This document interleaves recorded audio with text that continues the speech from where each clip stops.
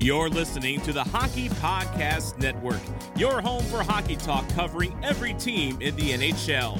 New episodes every Monday. Download at thehockeypodcastnetwork.com or wherever you get your podcasts from.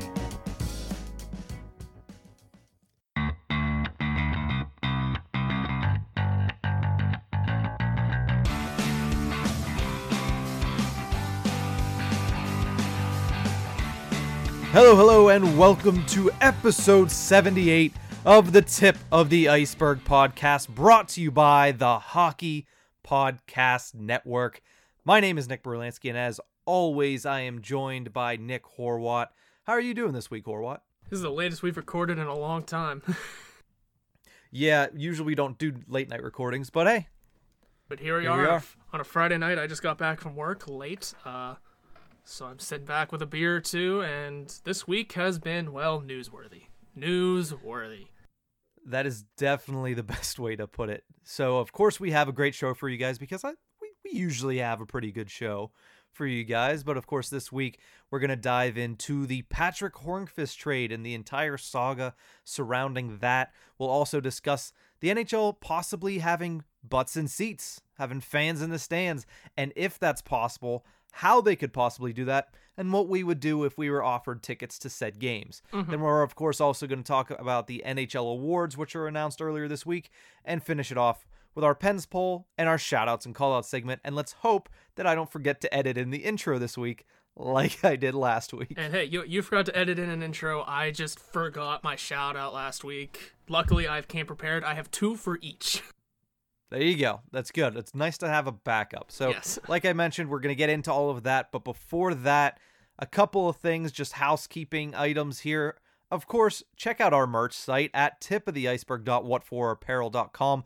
Right now, you can go on there and get any type of apparel with our logo on it. That's coffee mugs, face masks, t-shirts, sweatshirts, tank tops, whatever you can think of. We probably have it up there. Like I said, check it out, tipoftheiceberg.whatforapparel.com. And then one other thing before we decide to get started, it's always nice to know fun little facts and fun little tidbits. And if anybody, including you, Horwat, I don't know if you listened to the interview that Sam Poulin did on the Scoop podcast this week. I saw quotes from it. I didn't listen to it, though. There were a couple decent quotes from it and a lot of stuff that's probably more noteworthy than this. But the one thing that stuck with me is that Sam Poulin's godfather is Jocelyn Thibault. Former Penguins goaltender, Jocelyn Thibault. Now, that's not what I really wanted to talk about. Right. What I wanted to talk about is immediately upon hearing that name, immediately I thought about the Penguins, quote-unquote, X generation, and the fact that I had multiple calendars as a kid of their X generation promotion, and it was just, I went back and looked at a couple videos. We will definitely, I have them all queued up, ready to send out on our social media this week. But do you remember that at all? Oh, I remember the X generation. Not only the X generation, do you remember the promo slogan that followed the X generation? I do not. So at least not off the top of my head. It went the X generation, and then because I forget the reasoning for it, they were like, well, they're older now. They're their sophomore year, basically, their second season in the NHL. They decided to go from the X generation to the X Force. No, I don't remember this. That wasn't a thing. I am almost positive it was, because even I remember being like, the X generation was way cooler.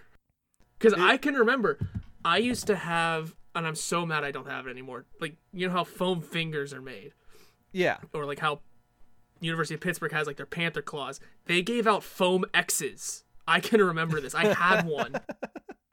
Oh my god. It's all going to come back to me. But yeah, we went from the X generation to the X Force. And it was the weirdest. The thing is, the X generation started before Crosby was drafted. That's right. And I think maybe that's what it was. Like Alexei Morozov. It was like Konstantin Koltsov. The team was absolutely awful, and it still had Lemieux on it, which is great, but the team was absolutely awful. But when I heard that name, Jocelyn Thibault, the godfather of Penguins, 2019 first round pick Sam Poulin, my immediate thought was of course those calendars I had as a kid of the X generation. When we post these ads, first of all, some of the text in it and some of the script for it is just absolutely cheesy as hell.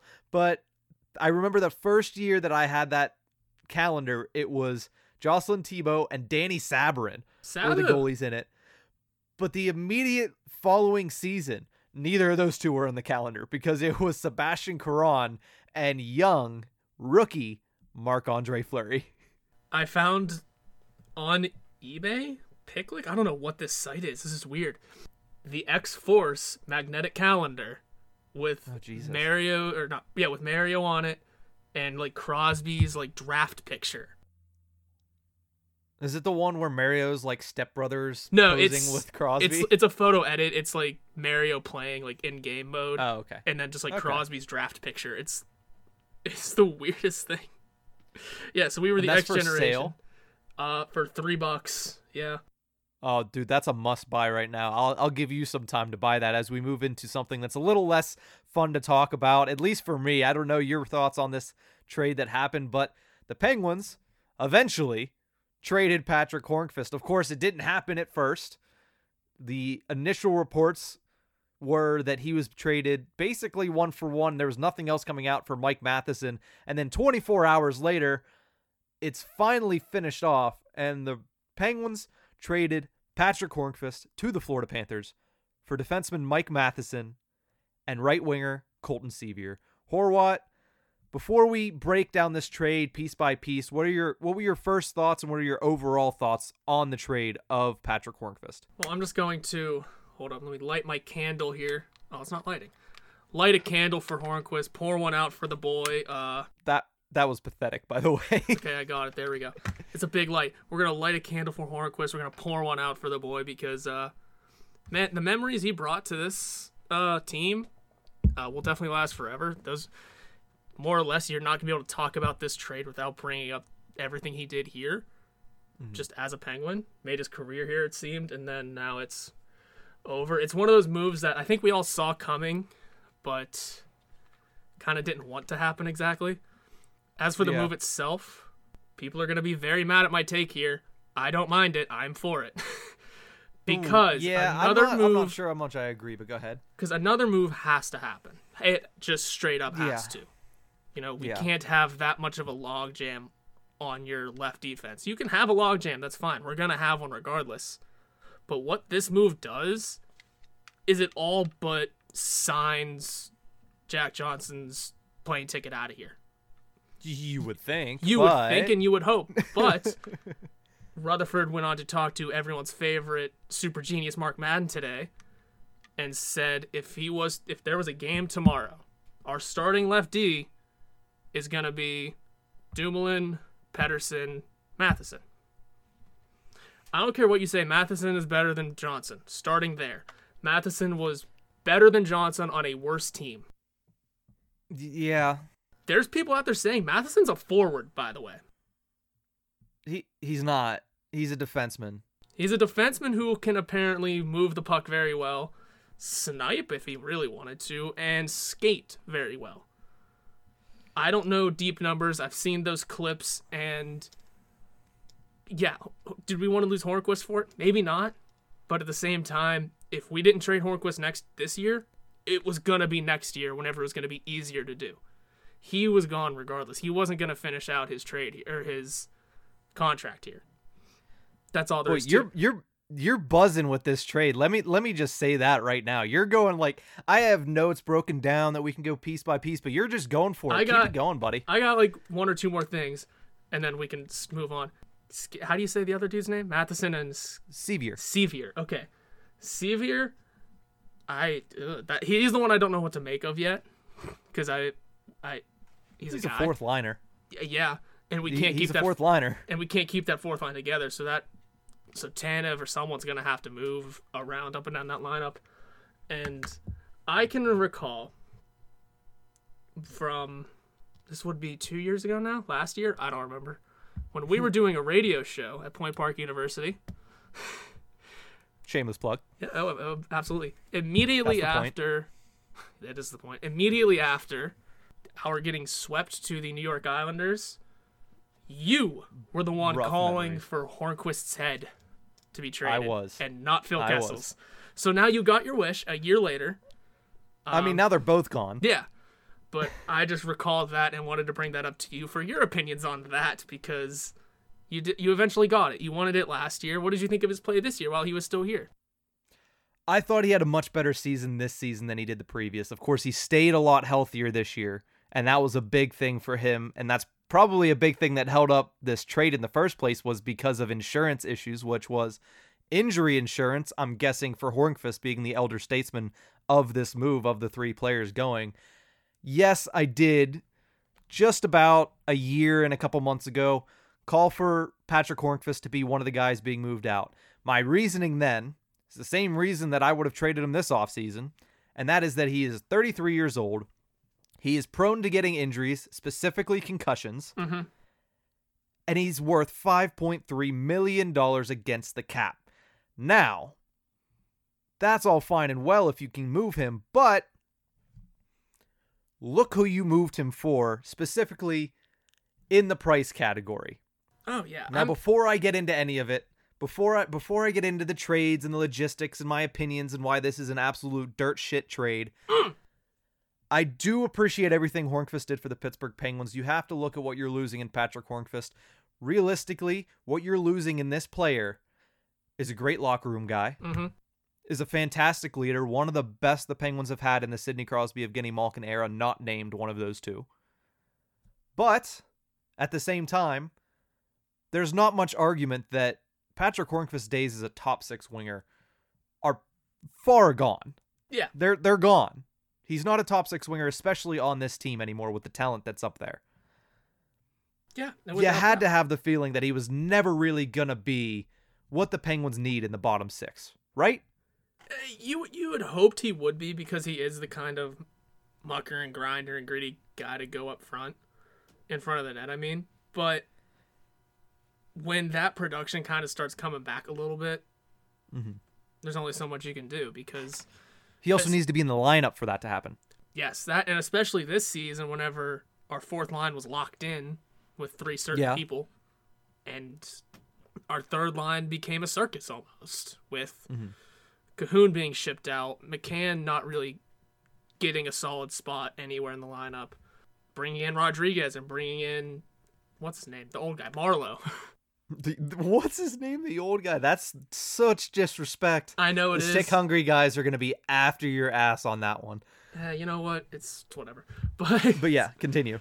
But yeah, whenever the third line turned into a carousel of who's going where, and then Bukestad came back for 2 games, like, the third line never became a solid entity either.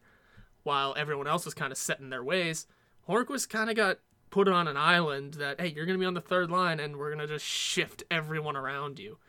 Every now and again, you might move up. Oh, you didn't move up? Well, screw you, I guess. The time had just come for him.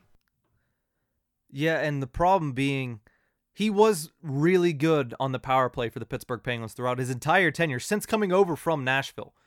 He's been really good net front presence for the Penguins on the power play. But the problem being, I don't want to pay a guy $5.3 million to be a power play specialist. There's only one guy that I would pay to go out there on just the power play, and he plays for the Washington Capitals. So there's no other player that I would logistically want to pay just to have power play minutes, because, I mean, Hornqvist can't play the penalty kill. We've established that throughout his career. He's not a penalty killing guy. I loved Patrick Hornqvist's time. I'm going to miss seeing him on our team, but at the same time, he had no purpose left on this team. And you know what the best part about this trade is to me? The best part is Colton Sevier. And I know that's a weird take. I like it. But the reason I like Colton Sevier, he is strictly a fourth line acquisition. He is the guy that you are going to staple to the right of Teddy Bluger, and those two are going to get to know each other very well in the next year. He's 31 years old. He plays the right wing. He only has a year left of his contract, so if he's shit, then guess what? There's $1.2 million off your books next year. Yep. He's basically Zach Aston Reese, but he's not as good with the underlying statistics like Corsi and Fenwick and possession statistics. He doesn't have Zach Aston Reese on any of that, but he will put up 6, maybe 7 goals a year. That's fourth line right wing. Well, who is our fourth line right wing this season? Zach Aston-Reese? Brandon Tanev. Brandon Tanev? I get left and right wing confused all the time. You can't blame me there. Yeah, that's fine. But what have I been saying since the season ended? What do we need to see next year? We need to see Brandon Tanev moved up. That line broken up, yeah. Correct. And what this basically does is guarantee Brandon Tanev is going to bump up in the lineup, play more minutes, play more meaningful minutes, and we get to see Brandon Tanev staple gun to Jared McCann on that third line. You can't tell me that those two, with the speed, McCann has the hardest shot on the Penguins, as far as they say. Until Laguerre gets there. Well, correct, until Laguerre gets there, but who knows when that's going to happen. You got McCann, you got Tanev. All you need is that missing piece on the left side. Who is that? Is it Sam Poulin? Who knows? Might not be Sam Poulin. Is it Dom Simone? Oh, yeah. We still have him. Who knows? Exactly. So there's opportunity here for the Pens' third line to be really good. Plus, who knows what Jim Rutherford's going to do, because there's still a lot of time left, and we'll get to it until the next season's even supposed to start. So that's my thoughts on Sevier. That's fine. He's a fourth line guy. Mm-hmm. If it doesn't work out, it doesn't work out. Mike Matheson, on the other hand, I don't hate it. I don't love it either. Like, you're not supposed to, I think. He's 26 years old, so he is younger. He's getting into his prime. He's a left defenseman, which, yes, is the position that primarily Jack Johnson has played. Here's the issue. He is now the owner of the second highest cap hit for a defenseman on the Pittsburgh Penguins for 6 more years. 6. We don't need to worry about Rutherford. Sorry, one last thing. Go ahead. We don't need to worry about Rutherford signing the blasphemous long contract because he just traded for it. Yeah. That's a long contract for a defenseman that is pretty much what he's going to be in the NHL, which is a third pairing defenseman. Yeah, so when I went through my analysis of Matheson, I strictly kept the contract out of it because that made me sad.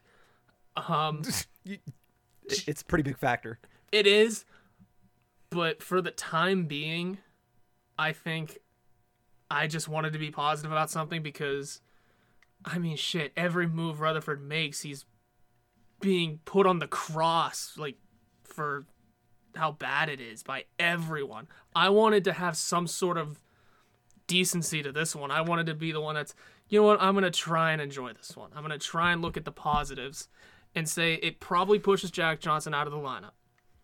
Okay, do we get anything in return for him? Probably not. Who cares? He's gone, most likely. We hope. We don't know. Jack Johnson is the biggest question mark on this team right now. But if Matheson can come in, and I always comparing him to Johnson this entire time doing this, a better defenseman on a worse team last year. Okay, cool. We got that going for him. I'm not saying he's going to make himself worth every penny of this contract. I'm saying a new system, a better team, probably a better partner, and whoever he gets paired with, whoever the hell it may be. The least we can do is enjoy the last year of what it is before it kicks into the real modified no trade clause of it. The thing is, too, we could still trade him. It's a modified no trade clause. If we don't like him, we'll ship him to one of the teams he puts on his list. Whoever Strap his ass to a 3rd round pick and send him right to Seattle. That too. We have that coming up. If we really don't like him, we can expose him.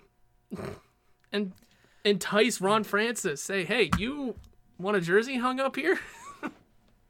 You want a number retirement? Oh, you want another one of those? Take this defenseman. If we really don't like him, we have options. I'm not totally mad at it. I'll give him his year to try. Yeah. And I do agree with you that, yes, while I looked at him and know his underlying stats are not good, they were above team average for Florida. Yeah, I'll keep saying it until the season starts, or until Johnson's gone. He was better than Johnson on a worse team. Yeah. Okay. You're going to love that saying. I'm probably going to hear it so many times. You are. But he was also 3rd on the team last year in defensive scoring in Florida. He had 20 points, which is not awful. It's not fantastic, but he's a defenseman. He's going to be a 3rd pairing defenseman. We don't expect him to go out there and put up massive points. My issue is, once again, and we talked about it whenever he signed his extension, once again, the Pittsburgh Penguins organization has found a way to bury Juuso Riikola. At this point, he's not even 6 feet underground. He's like 60 feet underground. Is this kid ever going to get a shot with the Penguins? And is there any reason that we continue to re-sign this promising young player just to watch him as, hey, if everybody else literally gets into a car wreck on the way, you're going to play right wing on the fourth line? That seems like the only purpose that they have for Juuso Riikola. I don't understand it. No, I don't hate Mike Matheson. No, I don't hate Colton Sevier. No, I don't hate the prospect of trading Patrick Hornqvist. But this move altogether and the outlying stuff, other than the fact that it makes Brandon Tanev a surefire move up in the lineup and an added minute bonus for him, I don't like this trade. Okay. You're like, I don't care. I mean, I'm here. Like I said, no one's liked anything Rutherford has done this summer, fall, spring. I have. Like, I liked the Kapanen trade. See, we're complete opposites right now. I freaking hated that trade. Listen, the Kapanen trade makes at least it makes a more modicum of sense. I'll say that. What did we talk about last episode? Jim Rutherford is trying to open up cap space right. Also, to be active in free agency. He just added on $700,000 to our total cap. So he just shrunk our cap space. Yeah, I wrote that as a talking point because, first of all, when's the last time the Penguins made a move in free agency? When's the last time we made a real splash? I mean, Brandon Tanev last year, Jack Johnson the year before. Do they count, though? Like, when's the last time we found a the player? numbers make it a splash. Okay, subtract Jack Johnson. Tanev, pretty big splash for our team right now. I had to look it up, genuinely. When's the last time we made a really big name move? Sergei Gonchar in 2005. The Penguins aren't a team that attack free agency. Unless I'm missing one, that's the first one I've found. I'm thinking, and it's really all draft and trade, Yep. especially with Rutherford, who's made over 50 trades in 5 years. But yeah, if it's Gonchar, that's crazy. Yeah. But at the same time, he just said that he wants to do that. Guess what? You can say you want to do that all you want. It's hard to make a splash in free agency when you're looking for bottom six forwards and third pairing defensemen. Those are not splash names. I'm going to leave it at that. I will say one thing that I like about this trade, other than the Tanev thing. Actually, it is another Tanev thing. It means we're probably not going to sign Chris Tanev.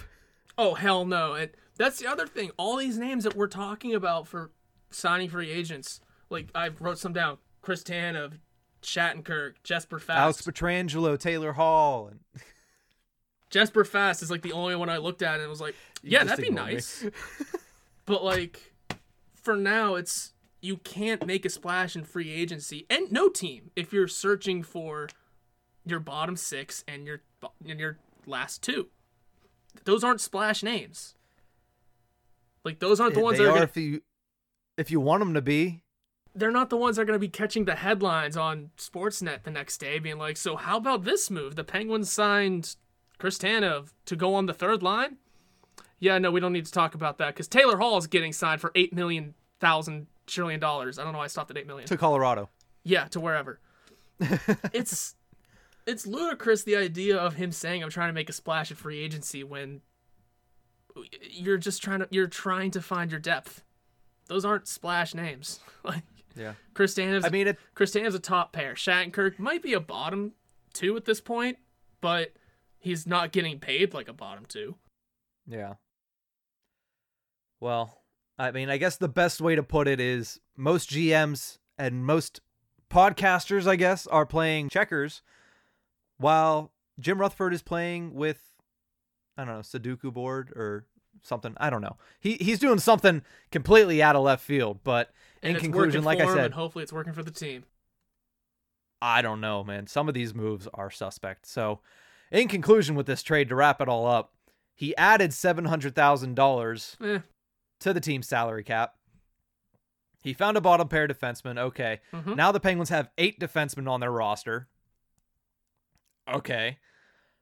He got a fourth line guy. That's cool. That means there's 4 bottom 6 guys signed that are ready for the start of next season. 5 if you include Zach Aston Reese, who will probably end up missing the first 2, maybe 3 months of the season.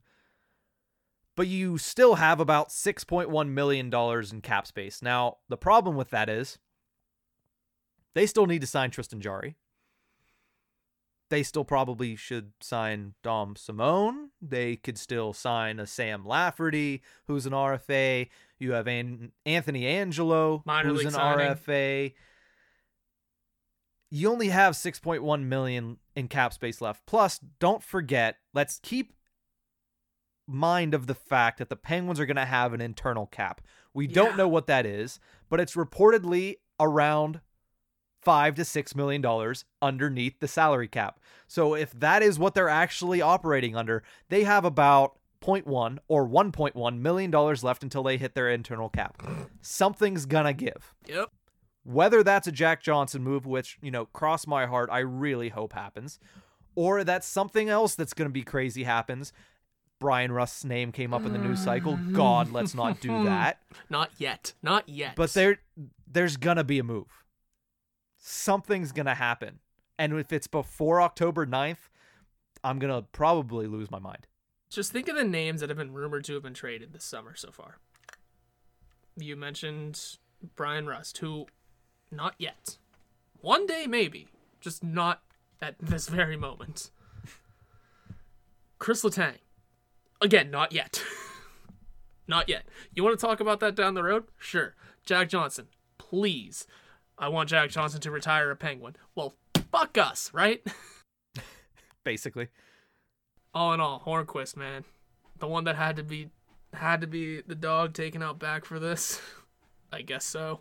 He's old, I guess. He's slow. His production's only going down from here. It made sense. I think it sucked that he kind of had to waive his no trade clause for it. Yeah, when they reportedly couldn't get a hold of him. I love that. I want that to be the reason why. I want the insurance thing to be a farce. I really want it to be. They just couldn't get a hold of him.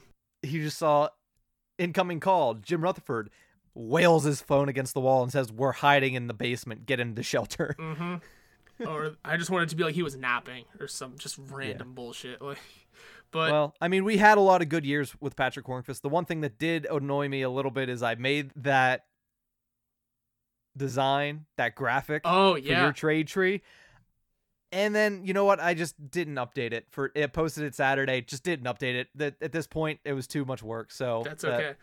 That's an amendum. The trade tree continues.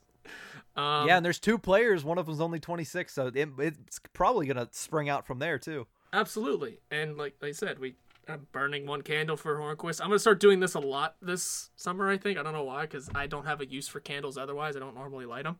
If someone gets injured or traded, I think I'm going to start lighting that for them. That'll be my injury and trade candle. The death of their opportunity to win the Iron Penguin Award in 2020, 2021. But before we move on from this, I just wanted to say one more time, thank you to Patrick Hornqvist for his many years of service to the Pittsburgh Penguins. Of course, game-winning goal in 2017, empty net goal in 2016 Stanley Cup runs. You wish that all of your favorite players could retire a Pittsburgh Penguin. It's just not the case, man. It's not. And like I mentioned, Hornqvist's legend will live on in Pittsburgh lore forever, without doubt. You're not going to be able to roll through a Penguins Stanley Cup highlight clip and not see at least his goal from 2017. If you want to dig into deep details, his overtime goal against the Capitals in 2016. I was about to say that's my favorite goal. Yeah. Is his overtime winner against Braden Holtby in the Caps. He's in our record books as it stands, the fastest hat trick in team history. Mm-hmm. Against Colorado. And I think there's like one other thing that I can't remember right now, but he'll be remembered in Pittsburgh forever, man. Like there's no doubt about it. And it's not just from being on a cup-winning team. It's being a contributor. It's being a huge name in the locker room, a huge face in the locker room, and being one of the few members from the god-awful 2014-15 team. Yeah. That went on to win the cup the next year. Yeah. And we're running on almost a half an hour here talking about the Patrick Hornqvist trade, so we will move on in this show. One last thing, though, before we move on from that. When Hornqvist scored that hat trick, do you remember where we were? Or we were? Yeah. Are you going to say we were there? No, we were not there. He scored all 3 of those goals in the time it took us to leave the station at WPPJ to get back up to our houses in Mount Washington. By the time we got back up to Mount Washington, all 3 goals were scored. I don't remember that. Yeah. I wish I did. It popped into my mind as soon as you said that. But we're going to move on here, talk a little bit about NHL putting fans in the stands for next season. Before we do that, a quick shout out to our sponsor at coolhockey.com.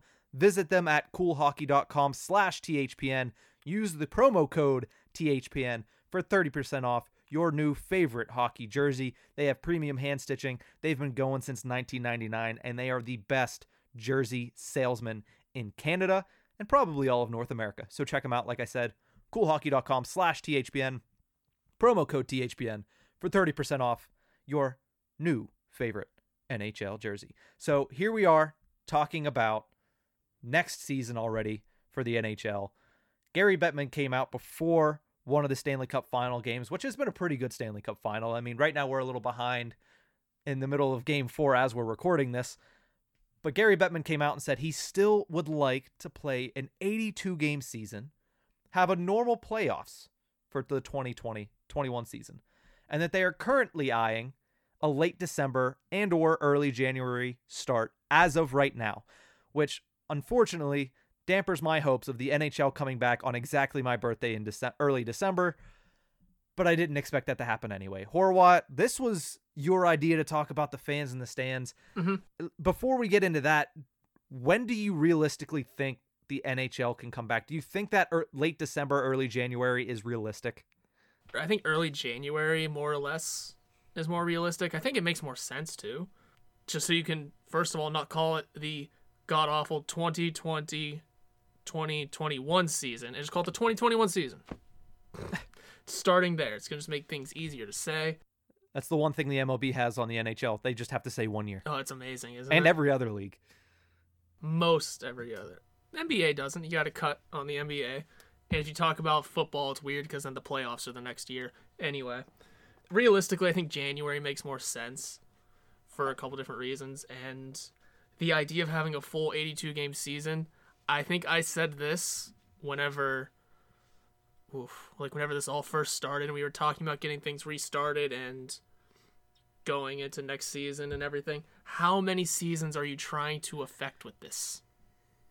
Because if you're trying to play a full 82 with a full playoffs, well, now you are digging into a third season of moving and shaking dates around because of this virus.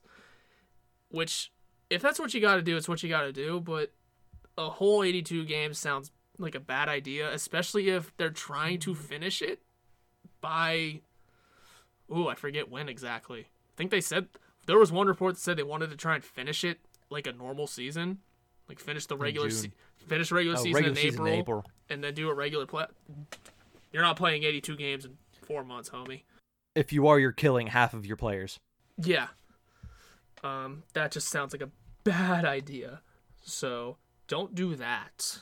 So now if you're not going to do that, then you really are affecting the next season. So now you are affecting 3 seasons with this. But you got to start in January. My idea is start in January, shorten it, play 48 like we did in 12, 13? Yeah. Play 48 like you did there. It makes more sense because then you can do your full playoffs and end it where you want it to, and then you're starting the next season at a normal time. Mm-hmm. As for the fans thing, this popped up whenever I was listening to the Steve Dangle podcast, and they said that Dallas has been hosting in-arena watch parties, which, yeah, because having fans in the crowd has been a state-by-state thing. Mm-hmm. We've noticed football has already started having fans in Florida and Texas. I believe the only states doing it right now. But that's going to pick up, and the NHL is watching the NFL this season and how they're implementing fans, how they're taking care of their players, and how they're doing business. And I think it's a smart move for once to follow the NFL and what they do. It's not rare. It's not rare you say, yeah, follow the NFL's footsteps. Yeah, that's very true. But I mean, if you look at all sports right now, most sports at this point have figured out that there are multiple ways to do this. UFC has done a fairly good job, and they were the first people to come back and to have events, and that's fine because you have a lot less people there. The NBA has done a fantastic job. The NHL has been reported 0 positive cases in the bubble, and that's for everybody. Yeah. The MLB had a rocky start to their season, but they figured it out towards the tail end, and they've kind of quelled it and figured out what was wrong, and they kind of fixed it, and that's them traveling too, traveling to different stadiums, and that's every day, every week. The NFL, of course, has the benefit of only traveling once a week, and they've done, as far as I've heard, they haven't really had any outbreaks, so they're figuring this stuff out. The NHL, with the benefit of going through this bubble playoff and doing it the correct way, know some of the procedures and things that they need to install and instill in their arenas, because they're not going to be able to do a bubble again. It's pretty obvious. No, small market teams, I can't think of any off the top of my head. Columbus is always the first one that comes to my mind. I don't know why. You got Columbus, you have the Arizona Coyotes that are going to struggle unless you do something like that. Even somebody like the New Jersey Devils, who are in Newark. They're close to the New York area, but I feel like they're still a mid-market team. Yeah, most teams, honestly, live and breathe and make their profits, for the most part, off of gate revenue. And a lot of teams cannot justify putting their millionaires on the ice without a crowd. Now, as for getting people into the stadiums and getting your gate revenue, which is where it needs to be, because that's going to be the reason why these teams make their money this upcoming season, you got to do it the right way, obviously. Dallas is hosting their watch parties, but they're doing it, they're keeping everything socially distant. The masks are mandatory. Mandatory. I almost said recommendation. Mandatory. Recommendation. Well, in Texas, they may as well. A lot of people think it's a recommendation, but it's not. It's mandatory. It's mandatory. So please wear a mask, and if you would prefer, a Tip of the Iceberg mask at tipoftheiceberg.whatforapparel.com. Continue. Damn right. Yeah, like they're doing everything right. They're having you sit in like little pods of your group, and then you're separated away from other ones. I haven't looked too much into detail at it, but that's how they're doing it. And I think if you can get, I'm trying to think of how many seats there are at PPG. It's like 18,000. 17,866, I believe.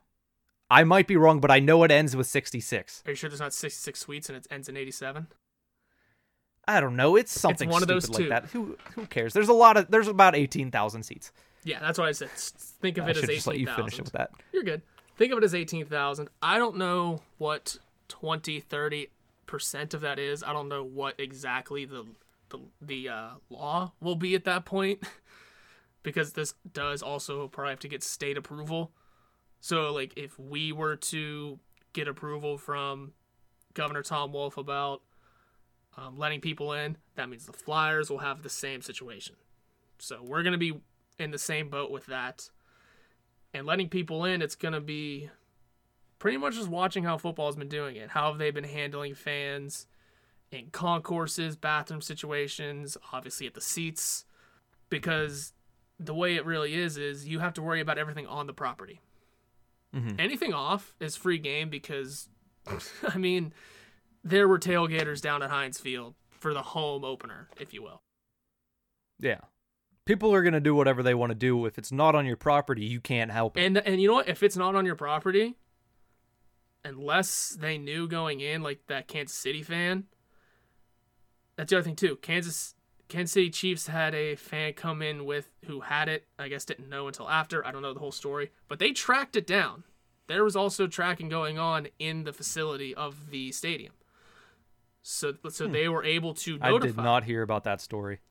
Really? Okay. So Kansas City was able to track down exactly who it was, and they came in contact with all the workers that may have come in contact with that person, and did full detail like that. Holy shit. So the NFL's taking it kind of seriously, and good for them. The NHL can... Oh, I would hope so. Yeah, and the NHL can probably do a fair bit of similarity to that. smaller arena, so you have a better idea of who was where. I'm not saying you got to track everyone, spot for spot, but if you have to dig into security cameras to see that, oh, this person went to this specific popcorn stand, whatever, then you just have to warn that worker. It's all it is. It's not so much saying, hey, this person, like, you came in contact with this person, you can't come in for 2 weeks. It's get yourself tested now. Go see what's going on. Do all the background digging. It's all about bringing awareness to whoever could possibly have gotten it. Yeah. So a lot of it's going to be also changed whenever a vaccine comes out. Now, I get that it's not, okay, vaccine's out, everybody's good. It's, okay, this is going to help it. If you have proof of vaccination, that might be another step. Who knows what's going to happen at that point? But before we continue, I do want to mention, according to Google, PPG Paints Arena has a seating capacity of 19,758 seats. I don't know what happened with the whole 87-66 thing. Who knows? Whatever. But it's interesting that you mention all of this stuff that's coming up. It's going to be something that is a focal point of if the NHL can return. Yeah, it has to be one of the talking points because, like I said, a lot of these teams can't justify putting their team on ice without people, without getting more money, because they're going to be losing money in their cap than they are with everything else. And it's going to hurt because there's a lot of, like, we see teams spending however much money on the cap, right? What we don't see is how much they're spending on coaches, how much the facility is to run, because the teams don't normally own, not they do own the building, but the things inside the building are not owned by them. I mean, you look at the Arizona Coyotes, they are late on rent to their arena, the Gila River Arena. So I don't want to bash on the Coyotes on this podcast just because they get bashed on enough. They get too much. But yeah, it's a hard financial situation for everybody in the league. There's layoffs basically happening league-wide unless you're the Toronto Maple Leafs. And even then, there might be layoffs in Toronto. So who knows what can happen unless the NHL can get butts and seats for next season. And to not circle back too far, when you're talking about Bettman still wanting an 82-game season and a normal playoffs and fitting it all into that small of an amount of time, it's impossible. It's not something that you can do. It's just, it's not feasible. I don't understand why he still believes. And if he does, here's the problem. If you do want to do that and you do end up pushing this back and we get summer hockey again, which, yay, we all loved it. Summer hockey, that was fantastic. It's great. I love the fact that it's September 25th and we're in the Stanley Cup final. That's cool, I guess. But at the same time, I love what you mentioned there. Do you really want to fuck up the following season? Yeah, it's... Especially with, one last thing. Especially with the new TV deal going up that year. Especially with the Seattle Kraken starting their expansion franchise that year. Ooh. Do you really want to start them out in a weird season? This is important stuff that you don't want to affect all that much. It's a delicate balance, especially with an expansion team. Yeah, it worked out in spades for Vegas, but before that, do we remember what the latest expansion team is? Oh, yes, and I believe it's Atlanta? No, yeah, Atlanta. How did that go? Not well. It did not go well. And even if it was an expansion, if it was just a team moving down there, they didn't do it well. It's a delicate balance when you start a new team in a new city. You don't want to start that up with a fucked up season. No, you don't. So I'm sorry to circle too far back there, but especially whenever you consider they're starting with a messed up season, and then, I mean, teams might be a little smarter about who they give up this year too, considering we saw what Vegas did in their first season, taking the quote unquote, and it was such a bullshit quote, the Golden Misfits, the guys nobody wanted on their team. No, that wasn't the situation. It was just guys that, the teams really didn't have any choice but to expose. Some of them were misfits. That's a lot better than the X generation. Yeah. Some of the players may have been the Golden Misfits, like the two from Florida and Fleury, but we're not talking about that. Most of the team were just guys that the teams were unlucky and just couldn't keep them. I mean, there are a lot of players that teams gave up draft picks to ensure that they were the ones taken. One that comes to mind was Shea Theodore. Yikes, Anaheim. Come on, guys. But I think we're getting a little off track here. Yeah, because it's there's just still like one more point to be made about having people coming in, and but yeah, no, you don't want to start off Seattle in a shit situation. yeah. Bringing back to the idea of having people in the arenas, who are these people going to be? Because every team has got their season ticket holders that are probably dying to get back. I'll say it. I'm one of them. But at the same I'm time, poor, so I'm not. well, here's the thing too. It's like that's kind of the point I'm getting at is who would you rather have come back? Your season ticket holders, or do you want to invite the public into that? Not the public, but do you want to invite anyone? Like, do you want to General admission. the general admission in? Do you want do you just want to make every seat open? Because almost guaranteed, if you do season ticket holders only certain teams are gonna be able to do that. Because it's going to be broken down team by team. In a Penguins perspective, we could fill 20% of that arena, 20, 30, whatever, season ticket holders only. You could probably fill close to 50% with season ticket holders. Obviously, I don't think it'll be 50%, but I said 20, 30 because that would be the cap. But yeah, you could fill half the arena usually in just season ticket holders. That's going to be the situation now is how many, because if you do season ticket holders, how are you sitting them? Because you got to spread them around. You got to keep them distant. It's going to be a weird situation. Now, if you bring in general admission outside of ticket holders, how are you going to sell them? Are you bringing back student rush? Are you giving away tickets? Like, what are you doing? And here's the problem.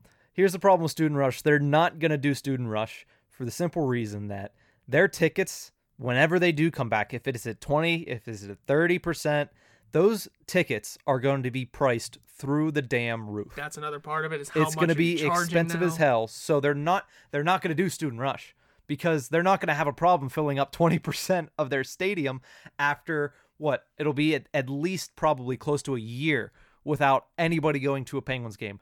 There's still a lot of people, no matter what the price is, that they're going to pay to go watch that game.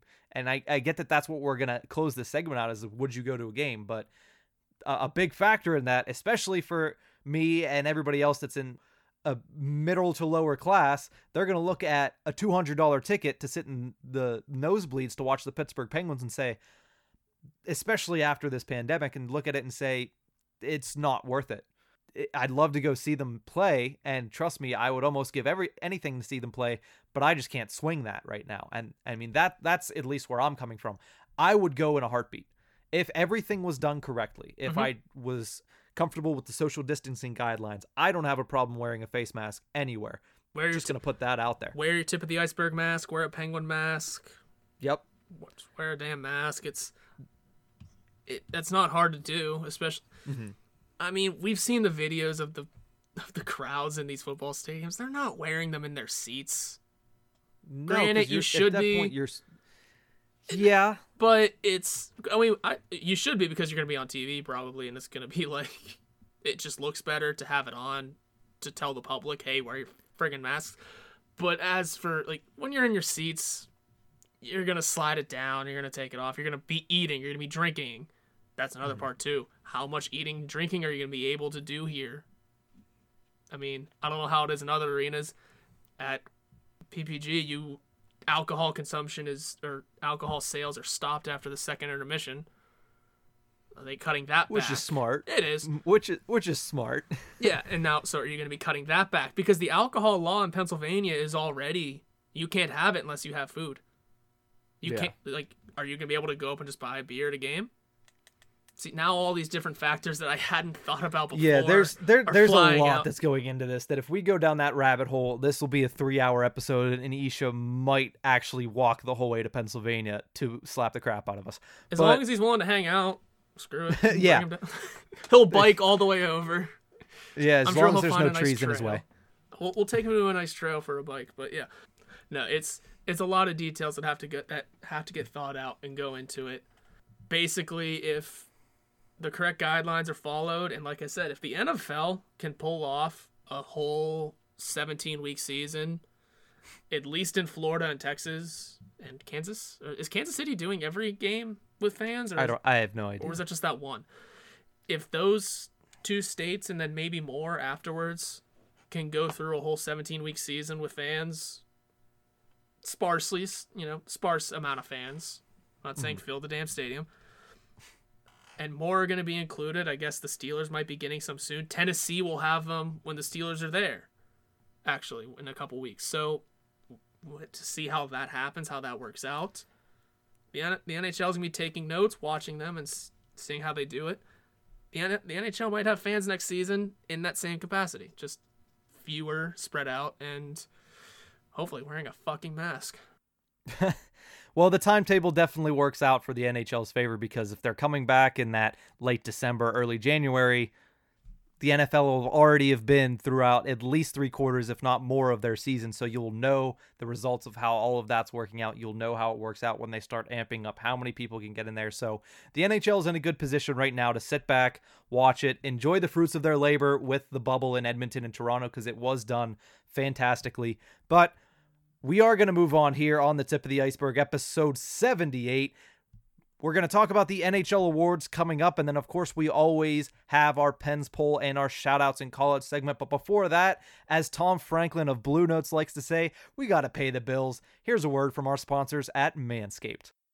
This episode of the Tip of the Iceberg is brought to you by Manscaped, the best in men's below-the-belt grooming, offering precision-engineered tools for your family jewels. Got a crazy bush? I may not be a contractor, but even I know that if you trim your hedges, your tree stands taller. This is why Manscaped has redesigned the electric trimmer. Millions of balls are about to be nick-free thanks to Manscaped's new and improved Lawnmower 3.0, featuring advanced skin-safe technology to keep your soldier polished and cut-free. If you're like me and like to handle this kind of business in the shower, the Lawnmower 3.0 is waterproof and features an LED light, so even guys as blind as I am can see what they're doing. If you are listening to me, you are one of the first people to hear about this life-changing product, and you too can experience it firsthand. Get 20% off and free shipping with the code THPN at manscaped.com. Again, that's code THPN for 20% off and free shipping at manscaped.com. Trust me,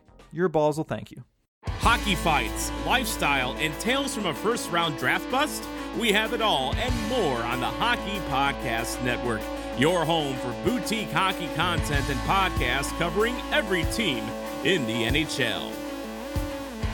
Welcome back to the Tip of the Iceberg podcast, brought to you by the Hockey Podcast Network. We're talking NHL awards right now. Of course, they've been trickling in throughout the Stanley Cup Conference Finals as well as the Stanley Cup Finals, but I wanted to talk here about the Big Five really quickly. I'm going to run down through all five of them, then we're just going to give our opinions on overall what's going on and anything that caught your eye on it.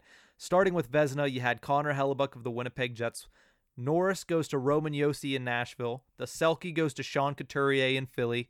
And both the Hart and the Ted Lindsay Award go to Leon Draisaitl of the Edmonton Oilers. Horwat, your thoughts on the NHL awards right now? Or this season, I guess. Sorry. Yeah. The Hart and the Ted Lindsay should have been Nathan MacKinnon. The Selke, Sean Couturier was bound to happen eventually. The Norris Trophy is a farce anymore.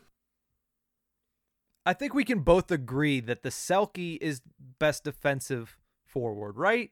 Yeah. So we can have two defensive awards. Like the Norris, yeah, that's fine. Make it the best offensive defenseman, which would have been John Carlson this year. Yes. But here's the thing. Roman Josi is head and shoulders above John Carlson when it comes to the fully encompassing duties of a defenseman. Thank you. That's why Drew Doughty won it a couple years ago, because he knew how to play the word defense. Yeah, which is, it's ironic how you have to be able to do that to be the best defenseman in the NHL, which I'm not trying to take anything away from John Carlson. He had a hell of a season. He should have been a finalist, which he was. He came in second place.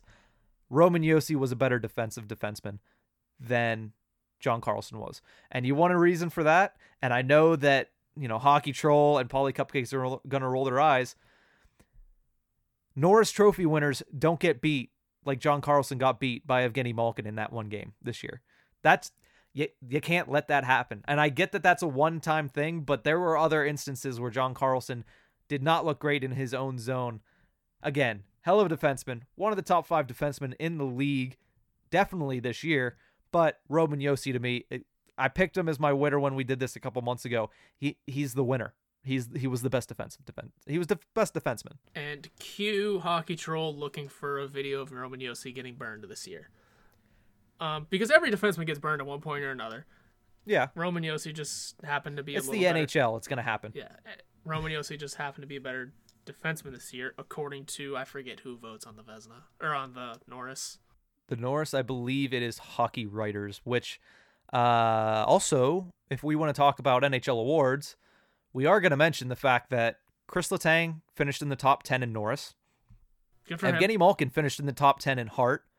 And the one I actually didn't have on here, Cale Makar won the, why can't I think of the name of the award? The Rookie of the Year. Yeah, the Calder. Yep. Couldn't think of that. He won the Calder. But John Marino did finish in the top 10. Eighth. So we have Penguins finishing in the top 10, so a little bit of love for the Penguins. I don't think any of them deserve to be finalists this year. But, I mean, that's nice as well. The only other thing that bothers me, I don't think Leon Draisaitl deserved the Hart. I do think he deserved the Ted Lindsay Award. That's fair.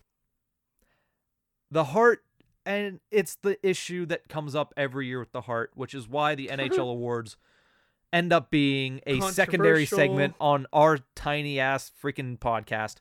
The Hart is not voted on correctly. Most valuable player. You're telling me you take away Leon Draisaitl and the Edmonton Oilers aren't at least a middling team with Connor McDavid. There's a lot of arguments being made about Connor McDavid being, he should be winning the Hart every year. He's the most valuable to their team. You want to be honest with you? You want my hot take on that? That team is bad with or without him.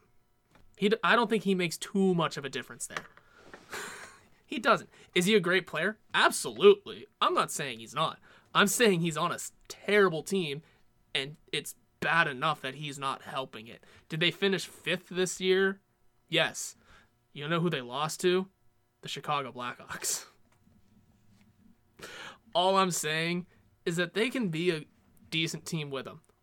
They had McDavid, and then they had the Hart and Ted Lindsay winner on the same team for most of the season. Neither of them were really hurt that long term, and they sucked. I'll say it. It's not a good team. You want a better guy for the Hart? How about the other two finalists? I mean, Nathan MacKinnon, yes, you can argue, had the Calder Memorial Trophy winning guy as his number one defenseman, which is Cale Makar. Yes, there were times where he did have both Gabe Landeskog and Mikko Rantanen. But yes, also, those two players were out for extended periods of time. But here's my vote. Why wouldn't it go to Artemi Panarin? Yeah, I get that Mika Zibanejad was lights out this year whenever he was healthy. Again, there's that caveat, whenever he was healthy. Mm-hmm. But Artemi Panarin, how often do you see a guy sign the big ticket deal, then come in and be every bit of what he was supposed to be, especially in a place like New York? I think Panarin deserved the Hart. Again, I'm not going to give too much credence to it after we stop talking about it, because NHL awards really, they don't move the needle, especially whenever you announce them in the middle of the Stanley Cup final. Right. So, yeah, I agree with most of this. Connor Hellebuck, definitely agree with that. Sean Couturier, he deserved it a couple years ago, so I can see him winning it now. Roman Josi, yes, I agree with. The Ted Lindsay to Draisaitl, yes. The Hart, no, not really. And the Calder, it could go either way. What makes it even funnier is, like I'd mentioned, the definition is quite literally most valuable to your team. Nathan MacKinnon had 94 points. I believe that's 40 more points than who was second on the Avalanche.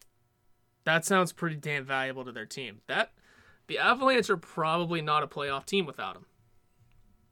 You take away those 94 points, where are they? This season, yeah, because of the injuries to Rantanen and Landeskog. Yeah, I agree. I like the idea of Panarin. Yeah, he had help too. But that's a team that is quote-unquote rebuilding and was a fairly good team, and he was a huge part of it, if not the biggest part of it. They also went out and got him. Yeah. Honestly, if he was to win the MVP there, that's a team win, because they went out and got him, because they're in a rebuilding phase and they needed the juice, and he was it. So that's a team win for that one, too. He was the juice and he was the bread. And now, unfortunately, he's never going to get a chance to win the Hart. That's my hot take. He will never get another chance to win the Hart because they're getting another guy by the name of Alexis Lafreniere. And if you think that the NHL Writers Association is going to vote for Artemi Panarin when he has Zibanejad, when he has Lafreniere, and when he has Adam Fox, which for some reason got a first place vote for the Calder. If you think that Panarin's going to get a chance to win the Hart again, he's going to have to put up asininely crazy numbers. He's going to have to be in the 130s in points, in my opinion. Ooh. So, unfortunately, I don't think he has another shot at the Hart, but I think we should move on. We're beating a dead horse here with the NHL awards. It's gone. It's over. We'll argue about it in another year whenever it comes up. Whenever the Penguins are involved in it again, then we'll really get into it. Yeah, well, who knows when that's going to be. Sam Poulin for Calder next year. Watch out. But before we continue here on the tip of the iceberg, as we do every week, we're going to give you a show promo from the Hockey Podcast Network. This week, we're going to check in with our old buddy TR, Terry Ryan, and his show, Tales with TR, a hockey podcast. Tales with TR, presented by the Hockey Podcast Network. Follow Terry Ryan on all social media platforms. New episodes every Tuesday or Thursday, wherever you download podcasts from. We're back here at the Tip of the Iceberg podcast. Horwat, pretty good episode so far, hitting the hour mark as of right now. Oh, yeah. We only got our normal segments left, Pens Poll and shoutouts and callouts. But before we get into that, I want to ask you if you had to name your favorite player from the X Generation years that didn't end up being Fleury or Malkin or Crosby or Letang, who would it be? And who, like, even if you go back and look at the pictures, who would you love to see? Oh, I would have to look at the pictures because the roster is not coming to me right now. No? The easy answer is Lemieux because obviously he was there. Well, yeah, that's pretty simple. I think I got a fun one because it's the name that kind of always stuck with me from going to games as a kid. Joseph Melikar. Joseph Melikar. There you go, buddy. That's a good one. See, mine is the legend, Rico Fata.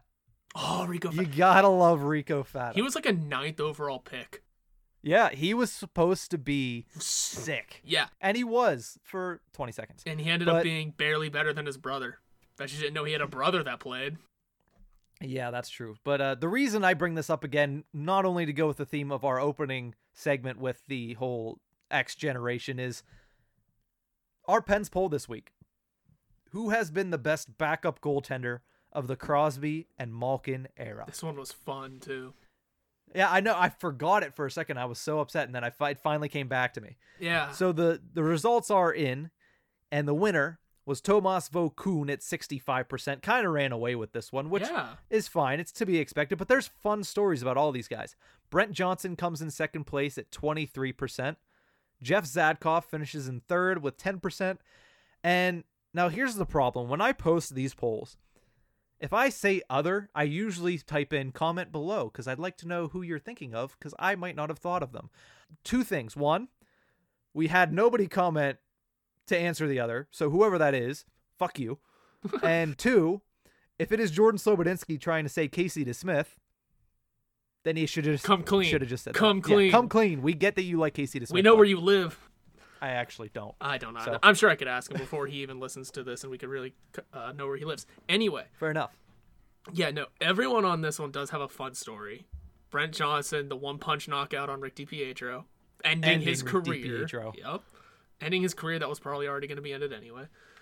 It wasn't illustrious or anything, so. No. Jeff Zadkoff, I'll never forget Mr. Game 1.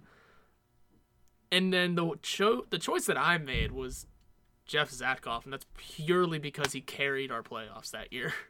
Whatever year he was carried here. Our playoffs. Which year was that? Was that the 13? That was the trade year. That was the year we made all those moves. You mean Vokoun? Who did I say? You said Zadkoff, and I was like, what do you mean he carried the playoffs? No. He played in one game. Yeah, I was trying to get to Vokoun, yeah. Gotcha. Go ahead. Yeah, that was the trade year, wasn't it? We brought in again Lamaro and... Yes. Yeah, that was the 2012-2013, the shortened season. Okay, maybe he didn't carry the playoffs, but Fleury sucked! He did carry the playoffs. He's the only reason we won in those playoffs because Fleury, like you said, sucked. We're going to have to talk about Fleury in detail at some point because, boy, oh boy, what's happening there? It looks like he looks like he wants to stay with Vegas, so it's not our headache yet. Not yet, but I've heard some people were really defaming his name, and I was coming to defense, yelling at my phone at people. Listen, when it comes to Marc-Andre Fleury, I posted that article from The Fan this week. I sat back and enjoyed the people just saying all the fun stuff about it. You retweeted Andy's, my buddy Andy Lindbergh's piece. I thought that was fun. I was hoping to click it and it would just be like one of the fan radio people, but it was Andy. I shit myself. But what was I talking about? Vokoun. Yeah, he carried the playoffs for the most part. Granted, we had a great team, and we really should have made the cup that year and should have maybe won it. But that we were thinking, all of that was going to happen if Fleury was able to play. And he sucked.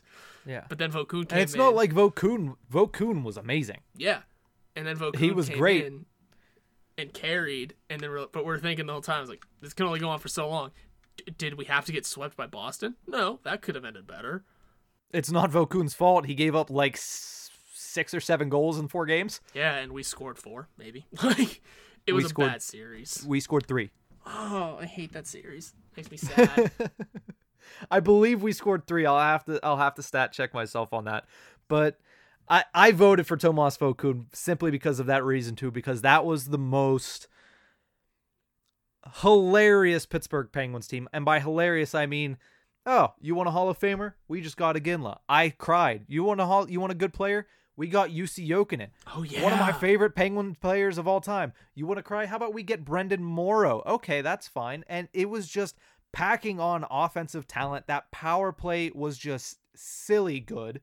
And they completely ran through, I can't remember who they beat in the first round, but they ran through the Ottawa Senators in the second round. Columbus, I believe. Columbus. Or was it the Islanders? Now I forget what year everything is. Who knows, man? It was either the Islanders or Columbus, but then they definitely ran right through Ottawa, and then, of course, didn't really get to do anything good against the Boston Bruins. But I loved what Tomas Vokoun did that year. I think it's an amazing story because it was literally just 1 year he came in, lit the world on fire, and then said, peace, and left. I like Brent Johnson knocking out Rick DiPietro, one of my fondest Penguins goaltending memories. And then Jeff Zadkoff, and he named Jeff, and he's great. And he was fine, but, other than the Game 1 victory, he didn't really have much to him. Tomas Vokoun, biggest contributor. If you want to talk about longevity, I think Brent Johnson might be the longest. Yeah, I'm pretty sure Brent Johnson is of these 3, he's definitely the longest. Yeah, and also may have had, not the best career. Tomas Vokoun actually had a very good career before here. Brent Johnson is kind of a career backup, but had a fairly good career for him. I mean, he loved his job. He loved what he did and played a long time. Zadkoff came in, did some things, went back down to the minors, did some things down there, came up, did some more things, got traded, never saw the NHL again, really, which is brutal. He's seems like he could have been a decent goalie. I don't know, career backup. While Vokoun had a starting job forever in Florida. And came here to retire, and damn it, we could have retired with a ring on his finger. Yeah, well, the Penguins weren't really close to beating the Boston Bruins that year, so we don't need to keep rehashing that. What say we go to our shoutouts and callouts segment, and what say I make sure to put in the intro. Let's try it right now. You know you make me wanna kick my heels up and throw my hands up and the officiating was awful. They were just terrible. They were ridiculous. Oh, this is just too good. What is your major malfunction? He's a horse. He is just relentless as far as how he plays. I'm as mad as hell, and I'm not going to take this anymore. Shoutouts and callouts. Hopefully I put in the intro, and hopefully we're playing That's going to be the Shout first by the Isley Brothers right now. That's going to be the first thing you edit in this week, isn't it? Yeah, it's going to be the exact... I'm going to open it up. I'm going to put that in right in the bottom and make sure I put it in. But this week brought to you by Manscaped.com. Go to Manscaped.com and use code THPN for 20% off and free shipping. Horwat, let's start with our call-outs this week. Who you calling out? Like I said, I have 2 for both. and I wanted you to go first on the shout-outs because I'm assuming you have one of them. But for my call-outs, I want to quickly, I'll make this one fast, call out Hockey Troll, our buddy at the network, for his first inter-network call-out. Dude, his ice-cold takes in the Slack chat this week were so brutal. I sent one to you because... What did he say exactly? He said the Colorado Avalanche shit the bed this year, which, no, they didn't. They may have been... They had their third-string goaltender in. Yeah, they may have been taken out in the second round, but they made it to Game 7 with Michael effing Hutchinson. I don't know about that. Game 7 overtime, too. Yeah. Let's not forget that. To a team that is, by the way, now in the Stanley Cup Finals. They also lost Eric Johnson and another name I'm forgetting. That's Landeskog. not Landeskog. Just their captain. Yeah, that's not shitting the bed. That's being hurt and somehow still getting wins out of your third string goalie. But yeah, he had a few other takes that aren't coming to me. Oh, something about the Capitals roster still being effective in a couple years, which it's not gonna be. No. Once they sign Ovechkin to $8 trillion, that shit's going downhill. But yeah, quick call out for Troll and his Slack chat comments that were ice cold. But my main call out goes to Craig Custance of The Athletic for not putting Jake Gensel on his Team USA World Cup roster if there was to be a World Cup this offseason. Big oof. You put Max Pacioretty on over Jake Gensel. You put all love to Brian Rust. I said this in our group chat with Dougie. All love to Brian Rust. Gensel was better than Brian Rust. That might have just been recency bias because Gensel was hurt this year and Rust had a career year. That's fair, but you still put Anders Lee and Brock Nelson over Jake Gensel. What kind of team are you trying to have with those two? Because you're not stopping Team Canada with those two. You're not. You're not. You're not playing Barry Trotz's system in the Olympics or the World Cup. Cam Atkinson, don't get me wrong, he's a great player. I think I might put Gensel in over Atkinson, just barely. Gensel wasn't even an extra on this roster, or either roster, I should say, because he did one if North America was to be a thing, and if it wasn't. But my God, I put him on my damn Olympic roster, okay? Like, you want to find that article, go find it. It's on the Hockey Writers. I put him on my damn Olympic roster. How is he not on this Team USA World Cup of Hockey roster? That means less. Is there a chance that he just forgot that Jake Gensel was a human being? My theory is there a chance that he just didn't remember that Jake Gensel was a player in the NHL? That's possible. Part of me is also... I'm going to sound so Yinzer here, and I don't care about it for 20 seconds. It almost seems like if you don't follow this team, you don't fucking know what's happening on this team. Anytime, and I'm going to specifically say, anytime Steve Dangle, Adam Wild, Jesse Blake talk about the Penguins, I almost always go, you're wrong. You don't know what's happening. Like, it's just the way it comes out every time. I think they were saying something about Schultz and how good he was, and I was like, oh, clearly you're not watching then. Like, yeah, no, Schultz was nowhere near any modicum of the word good in the past 2 years. Don't get me wrong, I love the show and I listen to it every week because they talk about more than the Leafs, and it's a great way for me to catch league talk. Anytime they get to the Penguins, I cringe because they're almost always wrong because they don't know exactly what's happening. See, that's why I listen to 31 Thoughts, because they're paid to know everything. And that sounds like a great idea. But no, my call out goes to small one for Troll, the big one to Craig Custance for not including Jake Gensel on his roster. All right, sounds good, sounds good. My call out this week goes to Kevin Weeks for sort of breaking the Patrick Hornqvist trade. I mean, he made us suffer for almost 24 hours after that tweet. And now in retrospect, I get it. How's he supposed to know that there's going to be complications with the insurance or the cell phone towers wherever Patrick Hornqvist is at or whatever that have you? But Weeksy, if you're going to break a trade, one, don't guarantee anything. And two, make sure that it is pretty much done. Because there was a while there where it was not expected to get done. Now, of course, a little bit of the heat comes off of Weeksy because it did get done. But if it didn't get done, I would have been a lot harder on Kevin Weeks there. Could you imagine this recording if that trade didn't finalize? It would have been like, ooh, Well, first of all, bullet dodge for me. we probably would have had a whole nother topic in there because we wouldn't have known what else to talk about. Well, we talked for 35 Yeah. minutes about that trade, so. No, yeah, that would have been interesting. In all fairness to Weeksy, though, did it make the official announcement a little lighter? Yeah, because I had a day to sit there and look at Mike Matheson highlights and be like, Get used to this. and then they added Colton Sevier, and I was like, oh, God damn it, now I got to do more research. What is this? To be fair, Colton Sevier seems like the forward replacement. But, yeah, no, that was brutal. I mean, the way it's 2 trades in a row with Rutherford where it's, hey, here's this piece, logs off. Was it Friedman that did it last time? Yeah, but that was the Kapanen trade. Let's not forget that the Bukestad trade is in between. Oh, that's those. right. I was thinking. There's been a lot of trade. We're not even at free agency yet this year. The season isn't. They're playing the Stanley Cup Finals as we speak. Yeah. And Jim Rutherford has made 3 trades. 3. And they're all roster players too. That's not like minor leaguer for minor leaguer. These are all roster player trades that affect the NHL roster. Player. The salary cap would have been affecting the roster players. LTIR roster player. All yeah. right. Well, I mean, that trade essentially opened up Jared McCann's contract. So. Yeah. So, yeah, I can see a call out for Kevin Weeks there just for not having the full information. But in fairness, we didn't know that was going to happen, and it did make the official announcement a little bit lighter to take, because there was a brief moment where we're all like, "This might not happen," and we have Hornqvist again next year. Let's move on, shall we?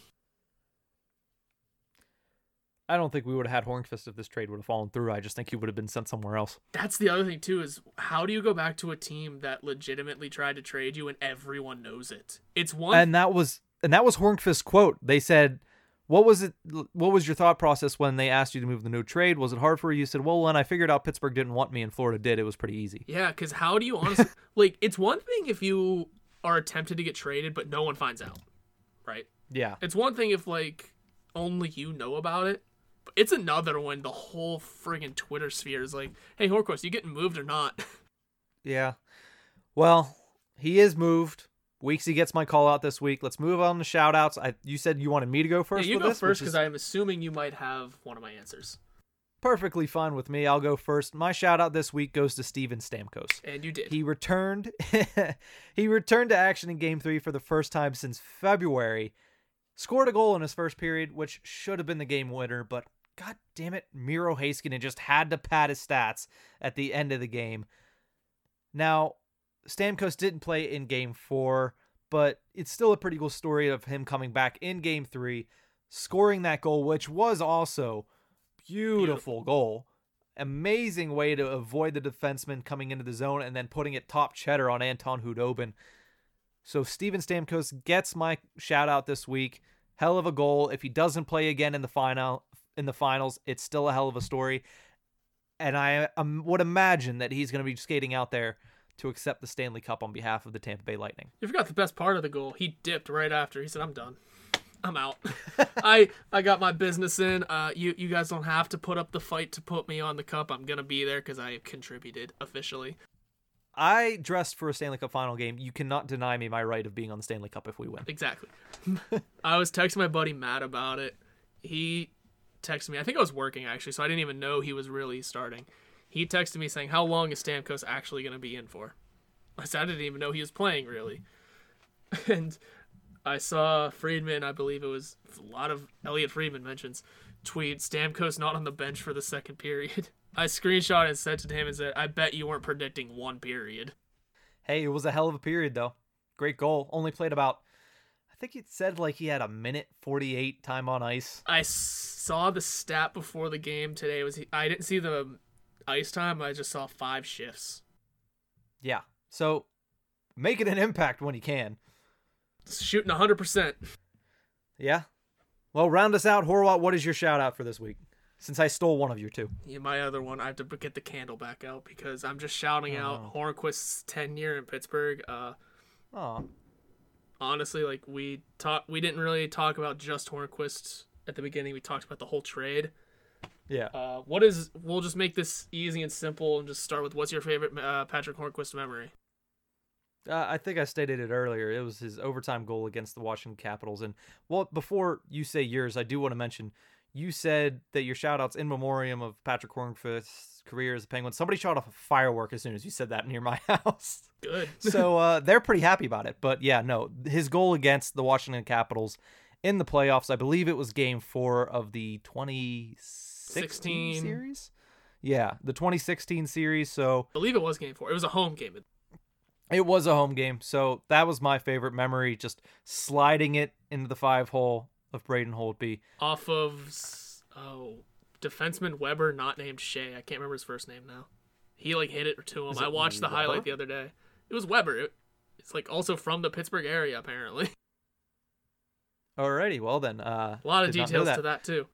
Yeah. Your favorite Patrick Hornquist memory, sir? Mostly because I can remember it vividly. It's going to be the easy one. It is his goal in 2017 to win the Stanley Cup.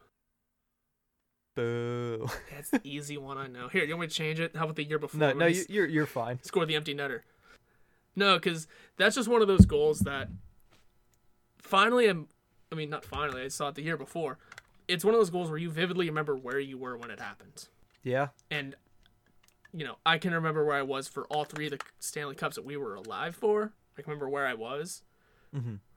But that's the one where it's where were you whenever they went back-to-back. And I'm able to say, I can tell you I was at my buddy's pool house, was at Matt's pool house, who I just mentioned 20 seconds ago. Yeah. And the chair that he has is still there. I was sitting in that chair. And I was in about the 7th row at PPG Paints Arena's watch party. There you go. That sounds fun, too. I've never been to one of those. But, no, it's just one of those moments you'll never forget. It'll live on in Lure forever. And I think another favorite memory is just that the amount of times we would talk about him as just the quiet goal scorer. He's going to get you 20 goals a year. And no one's no one's going to talk about it. Yeah. Yeah, and also the trade tree lives on. And the freaking trade tree lives on, man. Well, I think that's it. Unless you have anything else to contribute, I think we're done here with episode 78. No, I'm all good now. I think that was a hell of a talking episode. We're at 1 hour 20 on recording here. Yeah, that was fun. That was good. Yeah, it was good. I could see the smoke coming out of the ending of the Patrick Hornquist episode 78. So we'll see you guys next week. I hope you enjoyed this show. Let's go Pens, and hopefully another trade for us to talk about next week. See you guys. You can follow us on Twitter at NickHorwat41 and at Nick_Berlansky. You can also follow the show's Twitter handle at Iceberg Podcast. This podcast can be found anywhere you get your podcasts from, so please subscribe and rate us on Apple Podcasts. We are brought to you by the Hockey Podcast Network. You can visit them on Twitter at HockeyPodNet or at thehockeypodcastnetwork.com. Every team, everywhere.